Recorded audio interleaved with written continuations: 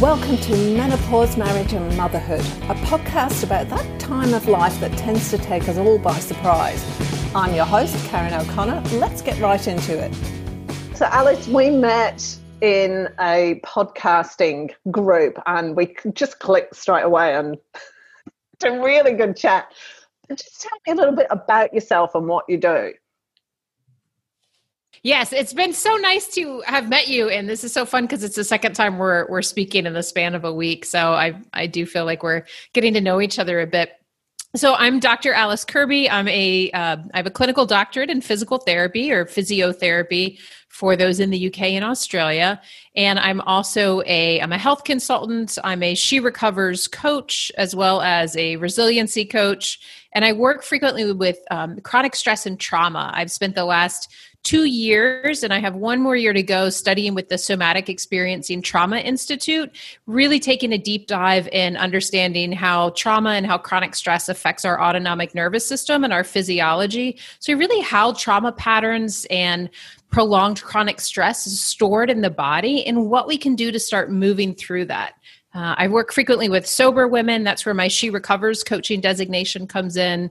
So I utilize a lot of the somatic experiencing tools in this community of sober women and women wanting to move away from other maladaptive behaviors, because I really think what I found for myself is that there is this huge link between being disembodied or being disconnected from ourselves that sort of primes the pump for addiction or for maladaptive behaviors. Because if we're constantly not feeling great and not knowing how to feel great, or really to how to even be in our own bodies, it's so much easier than to just reach for a substance. In my case, it was alcohol, and I used it for years to really try to mitigate stress and anxiety, especially as I was going through my doctorate program. It was horrible. I wasn't sleeping. And I hear these same things from some of the women that I work with. So by coming back into the body and really working with the nervous system and the physiology to heal some of the unresolved trauma and to practice a new way of embodiment and of sort of not just mindfulness, but bodyfulness, and really being aware of what's happening in our body. It gives us a new lease on our lives, I think, and really connects us to our essential selves and how we present that self to the world within the choices that we make. So 2 things. One, can you explain what somatic experience is? And the second one, and this comes out of the conversation that we had the other week, which was actually the 3rd conversation. I think we've spoken 3 times in a couple of weeks now, haven't we? But that trauma isn't necessarily a big event. It's not like something terrible that happened. Trauma can be like, in my school reports every year, I always got, Karen could do better, Karen could try harder, Karen never achieves her potential. That becomes a trauma that you hold in your body as well. So it's not just like a major event, is it? It's something that a trauma can be built up over time. Definitely. Yes? Yeah, definitely. And especially when we look at early childhood development, and I'm not a mental health practitioner, so my knowledge of this is there are people that could speak on this far more eloquently than I. But I know when we go through things as children that are similar in nature, like what you just described, that definitely can be stored as like a trauma memory. And it can lead us to making decisions that are based on that memory versus based on like who Karen actually is as a person. If you're making decisions based on this sort of stored information that got wired in of, I'm not good enough, or I don't apply myself, or I could do better, just think about the difference in the choices that you're making in life versus you being in your full, like, essential life force thriving self. They're going to be vastly different. So trauma can be a big event, or it can also be these small incremental events. It can also be our perception of an event, particularly as children. And it's really how our body grabs onto and holds. Like, we can walk by, one of my favorite examples is we can walk by a dog, and it could be a small dog, a little poodle. But let's say we're a young kid, and every day when we walk by this dog, it runs to the fence and it's rah, rah, rah, and we get really scared of it. Maybe it gets close to biting us one day. So then we develop an irrational fear of dogs, and we may not even remember this, but it can be stored in our body. So now every time we see a poodle, we cross the street.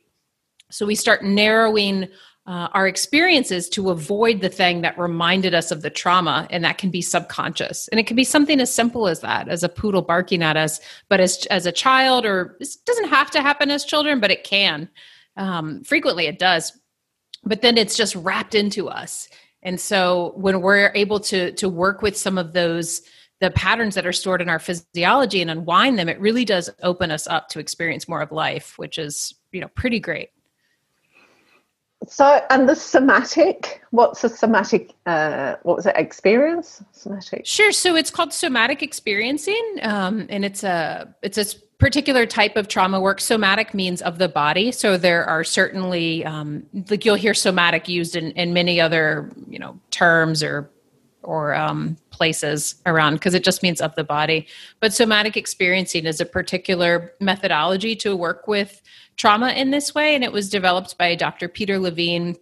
He's a pretty big name in the trauma industry. He's written quite a few books, and he's pretty well known. You could Google him if anyone's interested in learning a little bit more about his work. But he developed this system of somatic experiencing, and it works with trauma in the way that I'm describing, where the imprint of the trauma is stored in the body. And so that we don't necessarily have to go back to the conscious memory, we can work with that imprint that's in the body and begin to unwind it and to bring the nervous system back to a place of like full, I was going to say full expression. I don't know if that's the most appropriate way to say that, but I think it does get the point across. It allows us again to come back into our body and occupy it fully versus reliving out these patterns that get stored or stuck in the physiology.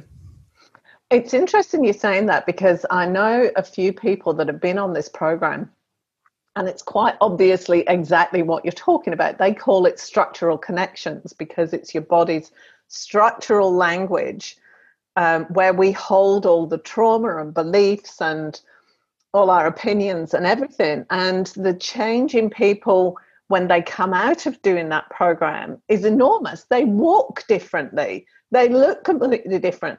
It's incredible. And I heard one lady say her mother had always told her off because her posture was like this.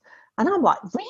Because she's very relaxed and upright, but she got that out of this program. She just kind of done this whole life. So it's really fascinating. And again, she didn't have anything major happen to her. It was just, those little build-ups of belief that changed her over time. Definitely. And when we're also operating on this like high level of chronic stress over a long period of time, when we're just up above where our system can equate it being like a normal threshold, like when we're out of our threshold for months and months and years, that also creates an imprint on our system. And it becomes very difficult for us to like unwind or settle or relax. And then it's like we're always on this high alert. And so going through life in this place of high alert, high reactivity, it just hinders our ability to make good choices or to show up and be present, because we're always like thinking about what's the next thing that we have to do, what's the next potential threat that might come my way, what's the next problem that I need to solve. So when we're able to like restore the system to a more full capacity where we can kind of ebb and flow and let ourselves, go up when we need to, but also then settle back down and come back into a more of a relaxed place, the way that we see with animals in the wild biologically, then it creates more fluidity within the system, which just sounds like the work that you're describing does something similar, or at least did for the woman that you mentioned. So what do you do to help release that trauma? How is it released? And how do you identify it? That's another great question. How do you identify it?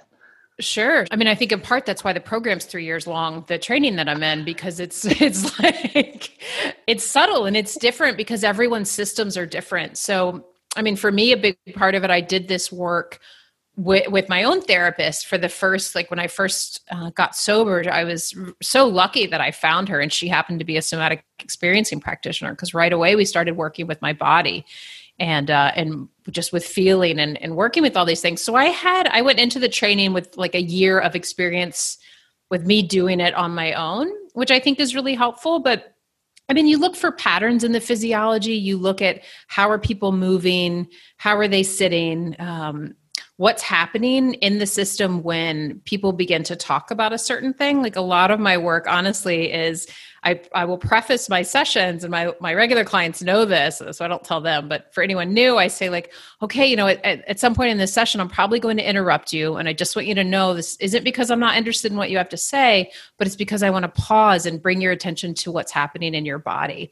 And so a lot of it is when we are like getting engaged or we're talking and we're so in the story and we want to tell the story, but it's like, wait a second, like what's happening in your body? Let's pause and start looking for sensations. And with somatic experiencing, you work a lot with sensations and what's happening on the sensory level within the system. And so it's not necessarily even describing emotions, it's describing sensations. So you really are able to drop below the level of the neocortex or the very actively thinking brain and come into this more base, like survival language level and work with that aspect of it. And in doing so, the really neat thing is most of the time, when you just curiously observe, things start to shift on their own. And then part of the skill in being a practitioner is being able to track that in a person and track that in whoever you're working with, and to teach them how to begin to track it in themselves.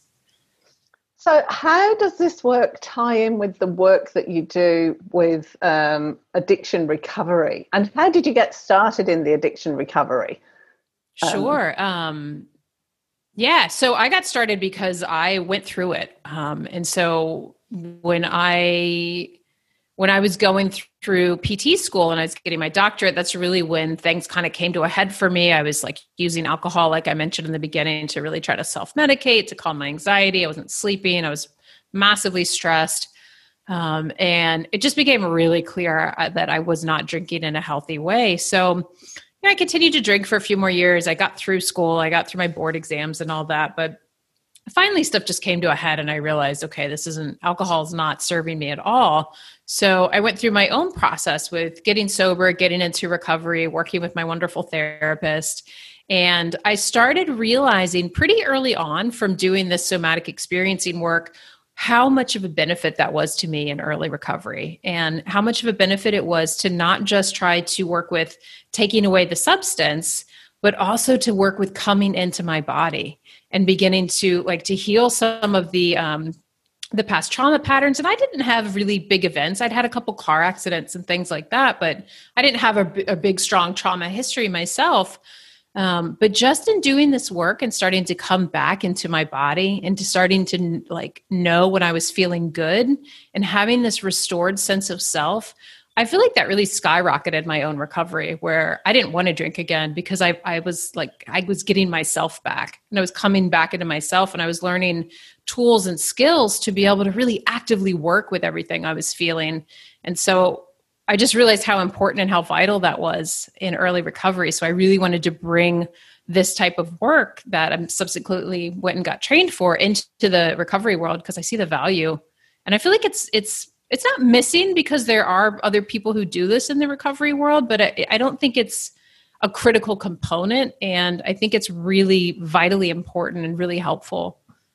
So how did it manifest in you when you began to notice what you did with your body? Was it when you wanted to drink, or when you felt you needed to drink, or when you were drinking? What physical differences did you feel in yourself? For me, what I remember most profoundly in those really early days is more noticing when I felt good and when I felt like myself. And it was because I was able to build that part of me up and experience that more and more. I didn't want to drink because I knew that would take it away. And so I still had cravings occasionally. I think when I quit too, I was really ready to quit. I had it was time, it really was. I'd been through a lot of shit. And so that was another thing for me. I think it was just really clear that was enough. But the ability to actually feel good in my body was so incredible. And so, and it sounds so simple. I understand it sounds incredibly simple, but really just to have those moments. I live here in this, beautiful place on these cliffs by the ocean. And I would take my walks in the morning and I'd, be sad. My life was in ruins in a lot of ways. I'd lost a relationship. I was trying to find a new place to live. I was hanging on to my job by a thread. But I would have little moments of experiencing being in my body. and of being present, and maybe just, feeling the breeze on my skin or the sunlight and looking at the ocean and being like, wow, like I'm here, I'm showing up. And for me, that was really profound. It still is. Even I take a minute to get in my body now and I'm like, whoa, this is so great, because we don't really put attention on that. And it's so important. Yeah, it's really interesting, isn't it? I was talking to a lady and it's been fascinating the last few weeks because I've connected with about 5 people who all work in trauma, in different aspects of trauma. So I've got this whole little series going. It's just great how the universe works. And I was talking to one lady yesterday who was diagnosed with ADHD when she was 47, or a month short of her 47th birthday. And she'd also spent her entire life numbing herself with alcohol and cannabis as well. She said, I know they say you can't get addicted to weed. She said, but I was addicted to weed. Yeah. And she reached the same kind of point as you, where she just went, she said, I didn't like being in my own body. I didn't like being in my personality, in who I was, who I wasn't, in how I didn't fit in. I didn't like owning up to all of the stuff that I'd done that I knew was wrong and was like completely out of integrity, but was done because I hated myself. And so she just kept numbing and numbing and numbing with alcohol. And she said what got the turning point for her, which I find really quite like, wow, because she does have ADHD. She can't sit still for 5 seconds. She discovered yoga. And it was the getting present and breathing in yoga. She said, my mind doesn't stop. It still goes off all the time, but I've learned to be okay with that. That's just what my mind does. And for her, it was about being okay. And you're saying a very similar thing, just being in your body and being, well, that's me. That's who I am. And it's actually okay. Is that right? Is that what you're saying? Is that similar to that? I think it's very similar. Yes. I think, yes, having the ability to actually just be present with whatever's happening in the given moment and to show up actually inside your body. Yes. So it's most alcohol and drug abuse. It's an escape thing, is it? Because I don't know nothing about it. That's why I'm asking. Sure. I mean, I'm not an expert in addiction. I think so. I think usually I was actually looking at some quotes from, who was that guy? Oh, he's a big addiction guy. I want to say Don Quixote, and that is absolutely not it. And it's not Bessel van der Kolk. It's the other guy. Anyway, I was looking at one of his quotes. His name is just escaping me right now. And it says, like, there is no addiction without pain. And I think that's true. I think there is usually, if there's not, a big, huge trauma, and oftentimes there is, and oftentimes there's subsequential, some kind of childhood abuse or neglect or things like that, unfortunately, and we are never taught these things. We're never taught how to deal with or manage those. I think if we're lucky, we're taught how to sort of escape by them with a job and maybe some, half-hearted relationships intact, but we're not really ever taught how to become wholly ourselves and work through those things. So I think there is an escape component. I think it's wanting to get away from pain, suffering. I think sometimes it starts as we want to feel either more engaged. I think for those that are really shy, I was also really a shy kid. So I think when I started drinking back in high school, it was great because it really opened me up and that was so fun. And I was more, gregarious, and clearly now I don't really have a problem with that, which is another byproduct of being present in my body, as I can, really chat the ear off of anyone. But yes, I do think there's some kind of like suffering or something that you're trying to heal that you don't know how to heal inside because we're never taught. So explain to me what you mean by and what it's like to be present in your body. Oh, that's a neat question. What is it like? And the reason I'm asking that is because, one of the traumatic experiences for a lot of women is going through menopause, or for men hitting that midlife crisis. It is a traumatic experience in a lot of ways. Everything changes, and we can't we've got no control half the time over how we're feeling or how we're reacting or anything like that. And then we go off and do, like, we try and deny it or overreact or apologize or do whatever. There's instances where it is out of our control. And I've gone menopause brain. I've completely forgotten where I was going to go. And so I'm just wondering how being present in your body and being okay with that, if you can describe it and go, okay, this is what I do to do it. And this is not where I was going to go with that question, but I'm going to wing it anyway. Sure. Yeah, it's a great question. What does it mean to get present? And because I suppose where I'm going with it is, if you're having one of those moments where you know that you're not behaving or not feeling how you want to feel, what can you do to kind of break that circuit and break that pattern? I suppose that's where I'm going with it. Sure. Long-winded apologies. Oh, that's fine. I'm quite long-winded myself, as I'm sure you and your listeners have noticed. One of the first things that I teach in my courses, or I'll teach with individual people that I'm working on and that I absolutely do myself, is to start trying to identify areas of resource.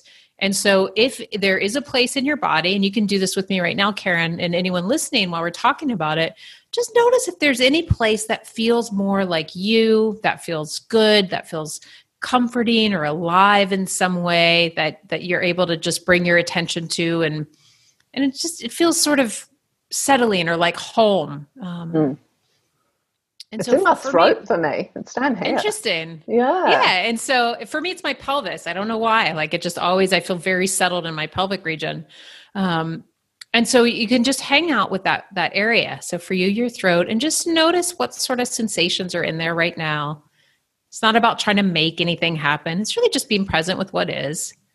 And so sort of notice any of the qualities that make up that sense of feeling like you. Is it warm? Is it moving? Does it feel fluid, or does it feel sturdy like a pillar, or silken? Just some examples of sensation words. Feels squishy and warm. Yeah. Yeah. And so just noticing that. And so being able to have these built-in resources in our bodies, and we can certainly have more than one, and sometimes it might be a little different, but typically we have areas that we can call on or we can go to. And so that way, when we are in a place where maybe our minds are racing, or we're acting out, and we know that's really not quite how we want to be, and we know maybe we're not in our body, it's a really nice opportunity to just pause. I'm also huge on just take a pause. Pause for a minute, observe your breath, and then find that resource place and just notice, amidst the chaos or whatever else is happening, I also have this present. It's not about trying to pretend the chaos or any of, the other isn't there. It is there, but also I have this resource.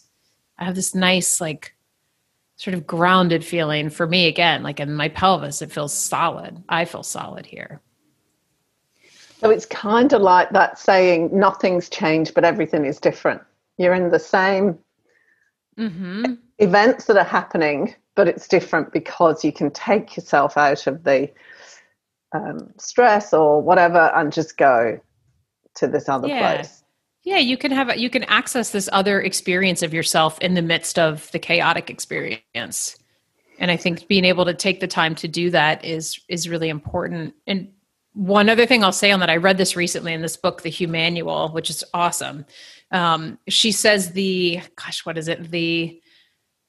power is in the moment between the stimulus and the response. And that's where we have choice available to us. So it's when the thing happens, someone, I don't know, or whatever, something happens, someone spills a coffee on us, let's say, if we can take that minute, that moment, and recognize what's happening, we're probably tensing up, we're trying to get away from the coffee, maybe we're opening our mouths to yell at the person or call them an idiot. We can sort of recognize what's happening and make a choice. And so we can choose to still yell at them, but it's not just that knee-jerk reaction. So I really like that as well. And I like the way she phrases it. So when people come to work with you, because obviously, so you do a lot of stuff online now, do you? Not just in person? Right. I'm primarily online now. I have one-to-one clients, and then I also do group courses and group coaching and courses for people that want more of a foundational experience with the work. So what is the work that you actually do? You work with individual people on the, to release their stuff. You do groups to what? Explain to me what it is you do. Sure. So with the one-to-one work, it is really individualized. So it just depends whatever. I like to work with people over a period of 3 months with a once a week session if we can. And sometimes, we'll skip a week or things like that. But the goal is 3 months, once a week for an hour. And then we're really able to work with the individual's particular patterns that are in there. I've worked with people around relationship type things where things have really changed. I had one client who she was in sort of a chronic flight response with her relationship, where if any little thing happened, she was just ready to flee, and she didn't like the communication. And after our work together, that was one of the biggest things that she noticed was like, oh, I'm able to communicate with my partner now. I don't feel this need to run every time something comes up. I feel really like I'm able to be here and stay. And that was one of her biggest takeaways. So the one-to-one work really is individual. It's, I work with sober women. I work with women around anxiety. I work with women too who are I have a few clients right now that are just starting into a new phase of their lives, either like wanting to do a new business, or they're moving out of, their children are getting a little bit older, so their caretaking role is different. And that's really fun work too, because it's a lot of, okay, some of this stuff that maybe is holding you back, but then also what's opening up for you, and how can we grow more of that through this experience of you being in your body and you being present more while we, sort of work with some of that past trauma or stress patterns that have in the past kept you from being able to move forward. So the one-on-one work is really individual, but those are some examples of it. And then I have a few group programs. I'm doing one right now. We're in week 2. It's called Sober, Calm, and Wild.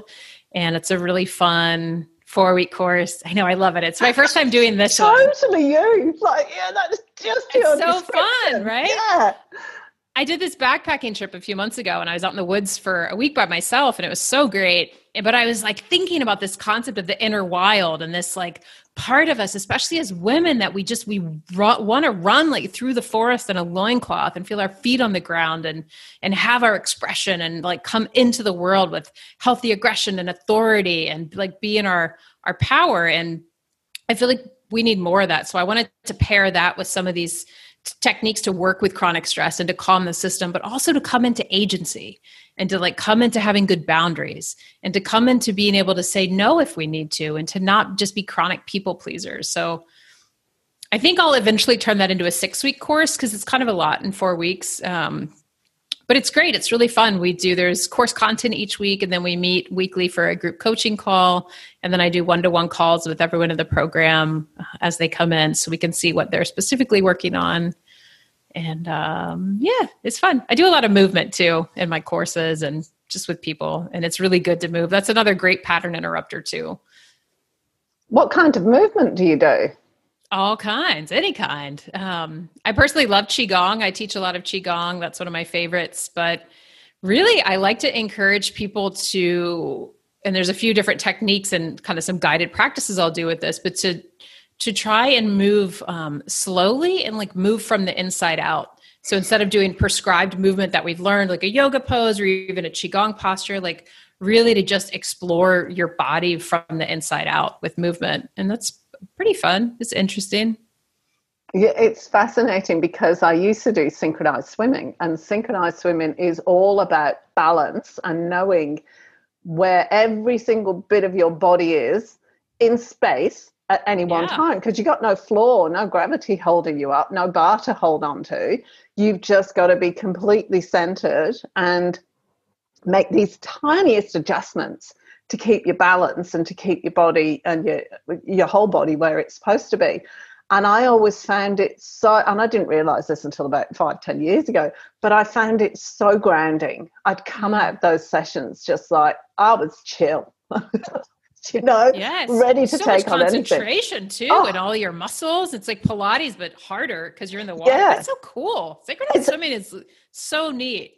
Oh, it's amazing. And also the breathing's got to come into it as well. But I love Pilates for the same reason. So I bring that into Pilates. So it's all about, I actually have a personal trainer, but I do everything really slowly so that I'm constantly in balance and I'm making sure nothing's got any strain on it. And, it's, and that distinction, that the awareness of that makes such a difference for me when I'm doing any exercise, to just like be totally present and make sure everything's switched on and everything's firing the way it's supposed to be. Yeah, it's meditative, very calming. Very calming. It is. It is. I started doing Pilates a few times a week recently with a lady via Zoom, but it's live classes and I love it. And I'm like, this is just enhancing my life. And I think that's part of it, is just the fact that I'm so present when I'm there. And I love, having awareness of all the little muscles and what's happening and how to move to take care of myself. It's great. And you feel so strong. Yeah, you do. It's fascinating how, you're doing something and you got to do, say, 10 reps of something. And the first 2 or 3, I'll be all over the place until it clicks which muscles I have to switch on. It's like, okay, got it. So, and that's what I really enjoy, because you do have to be totally present and make sure all the right bits are switched on and the right bits are switched off. I really enjoy it. So I hadn't thought of that, but Pilates or something for getting grounded, but doing it not like you would go to the gym and do like 10 reps of dumbbell curls and then 10 bench presses, think about what you're doing. Yeah, bringing that awareness into it. And I think with movement too, there's just this big misconception that movement has to be exercise or very prescribed, or it has to be Pilates or yoga or swimming or a bike ride. But it's like, well, I really encourage people, because I work a lot sometimes with people too who aren't very comfortable in their bodies. And it's like, well, have you ever thought about moving just to move for fun? Because your body's biologically designed to move. Like, what's that like if you just explore movement as separate from exercise? And that's really fun to play with too. It is, isn't it? Wouldn't it be, I remember as a teenager, I'd put the music on in my bedroom and I'd be boogieing away and I wouldn't I used to do that now. But I felt so good just to move the body and dance. And if I'm sitting at the computer for several hours and I'm one of those people, I get focused and I don't move and my cup of tea's gone cold again and I've already warmed it up twice because, I didn't drink it the first 2 times either. And then I find myself really stiff. It'd be great to just put on a piece of music and boogie on down for a few minutes, and then it would change the energy. Definitely. Then you come back to your work more refreshed too. I have to force myself to do things like that because I'm the same way. I'll like put off going to take a pee for like 30 minutes. I'm like, this is ridiculous. Get up and go to the toilet. But I'm like, right after I do this next thing. It's so like, I've been really hyper aware of it lately because I'm like, pause, like practice what you preach, like get up and move. Yeah. Put a song on, boogie around. And then you come back and you're fresh. You have new energy. Your brain is working again. You have oxygen. You're all excited. Yeah. And you've been to the toilet, so you feel better. So your stomach's absolutely bursting to pop. Yeah, exactly. So simple. I wonder isn't it interesting, because that is a real female thing, the not going to the toilet thing, isn't it? I don't think guys do it as often as we do. Yeah, it's something I've realized lately I really will do frequently. I'll just try to wait and put it off, and it's so stupid. So I'm doing that less now. It's one of my personal areas of growth at the moment. So just go take a wee when I need to. Aren't we funny? I love us as humans. We're amazing. And I think that's actually a key thing. What we've both learned over the years is that it makes life much easier if we just laugh at ourselves rather than making ourselves wrong for doing something, like not going to the toilet. I remember growing up, and my mum, and I still do it, I've got to admit it, you drop something and you go, oh, you idiot, I can't believe you just did that. But what if we just laughed at it? Like we just laughed at the fact that we don't go to the toilet when we need to go to the toilet, Yeah. It just, I wonder how much impact that, because then we're not holding it in the body, we're releasing it as well. So there's like a two-sided thing there. Right. And it takes the shame off of it. Because even those little things, especially when you're a kid, I mean, that's how trauma gets wound in. You drop something, people are like, even if they're not yelling at you, if there's just like a big reaction, if you spill a thing of water, that gets nestled in there of like, oh, I did something wrong, I'm bad. There's shame then that gets associated with it. So as an adult, you drop a pen and I have to tell you, this is not related at all, but like yesterday I dropped my partner's toothbrush on the ground, and then he wears a mouth guard. And today I'm making the bed and I dropped the mouth guard on the ground. And I was like, babe, I dropped another thing that goes in your mouth on the ground. He's just, I know, he's so sweet. He's like, did you rinse it? I was like, no, I just wanted to tell you that so you could do whatever you wanted. But yeah, I really had no shame over it. I kind of felt like maybe I should, but I was like, oh, sorry, man. I don't know. Yeah, I know. My youngest daughter is just learning how to drive.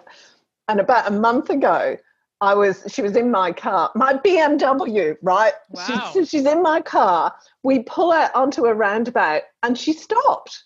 And there was a car coming at us. And I just freaked. I was like, what did you stop for? Move, for crying out loud. She's terrified of going up roundabouts now. But, my reaction was, it was just that. It was a fear. It came out of the fact that this car's hurtling towards us and he had to slam the brakes on.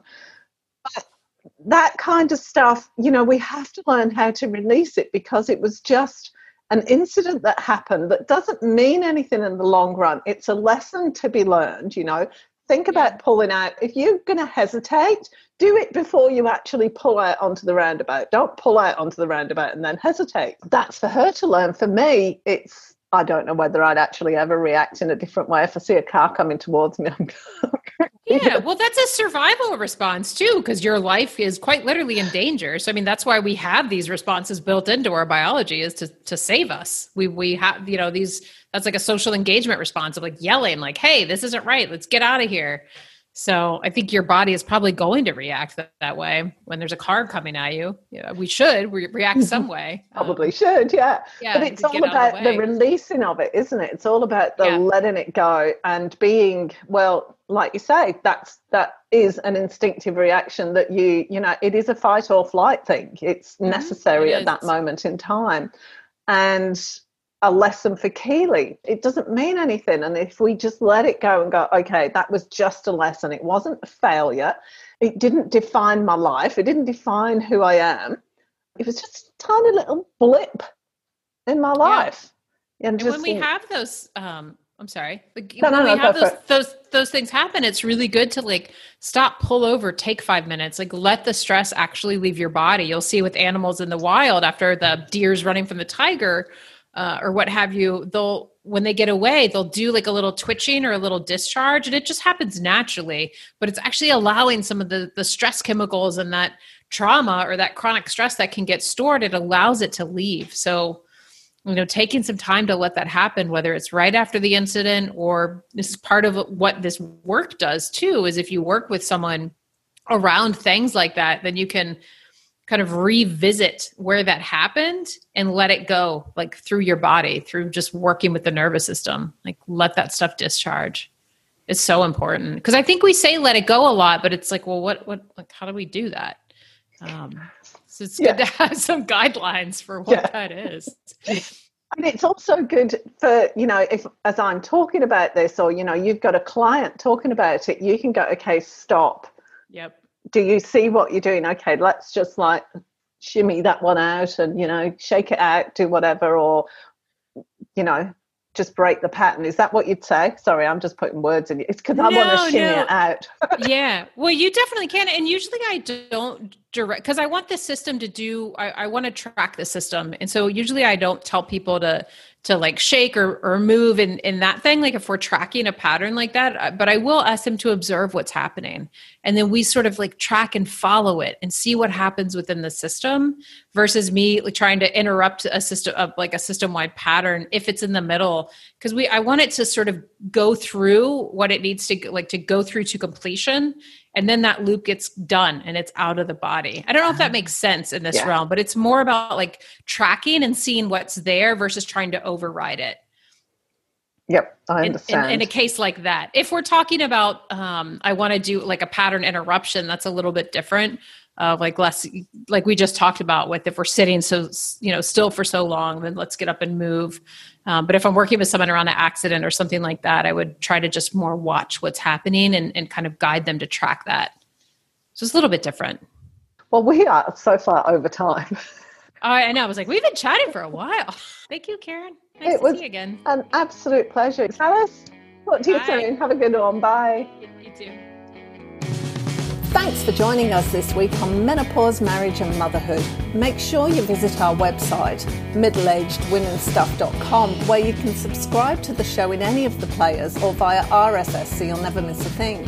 If you liked this show, you might want to check out the webpage, which gives you lots more information about both our host and our guest, along with heaps of other resources. Be sure to tune in every Tuesday and Friday for the next episode, and that's all for this episode. We can't wait to see you next time.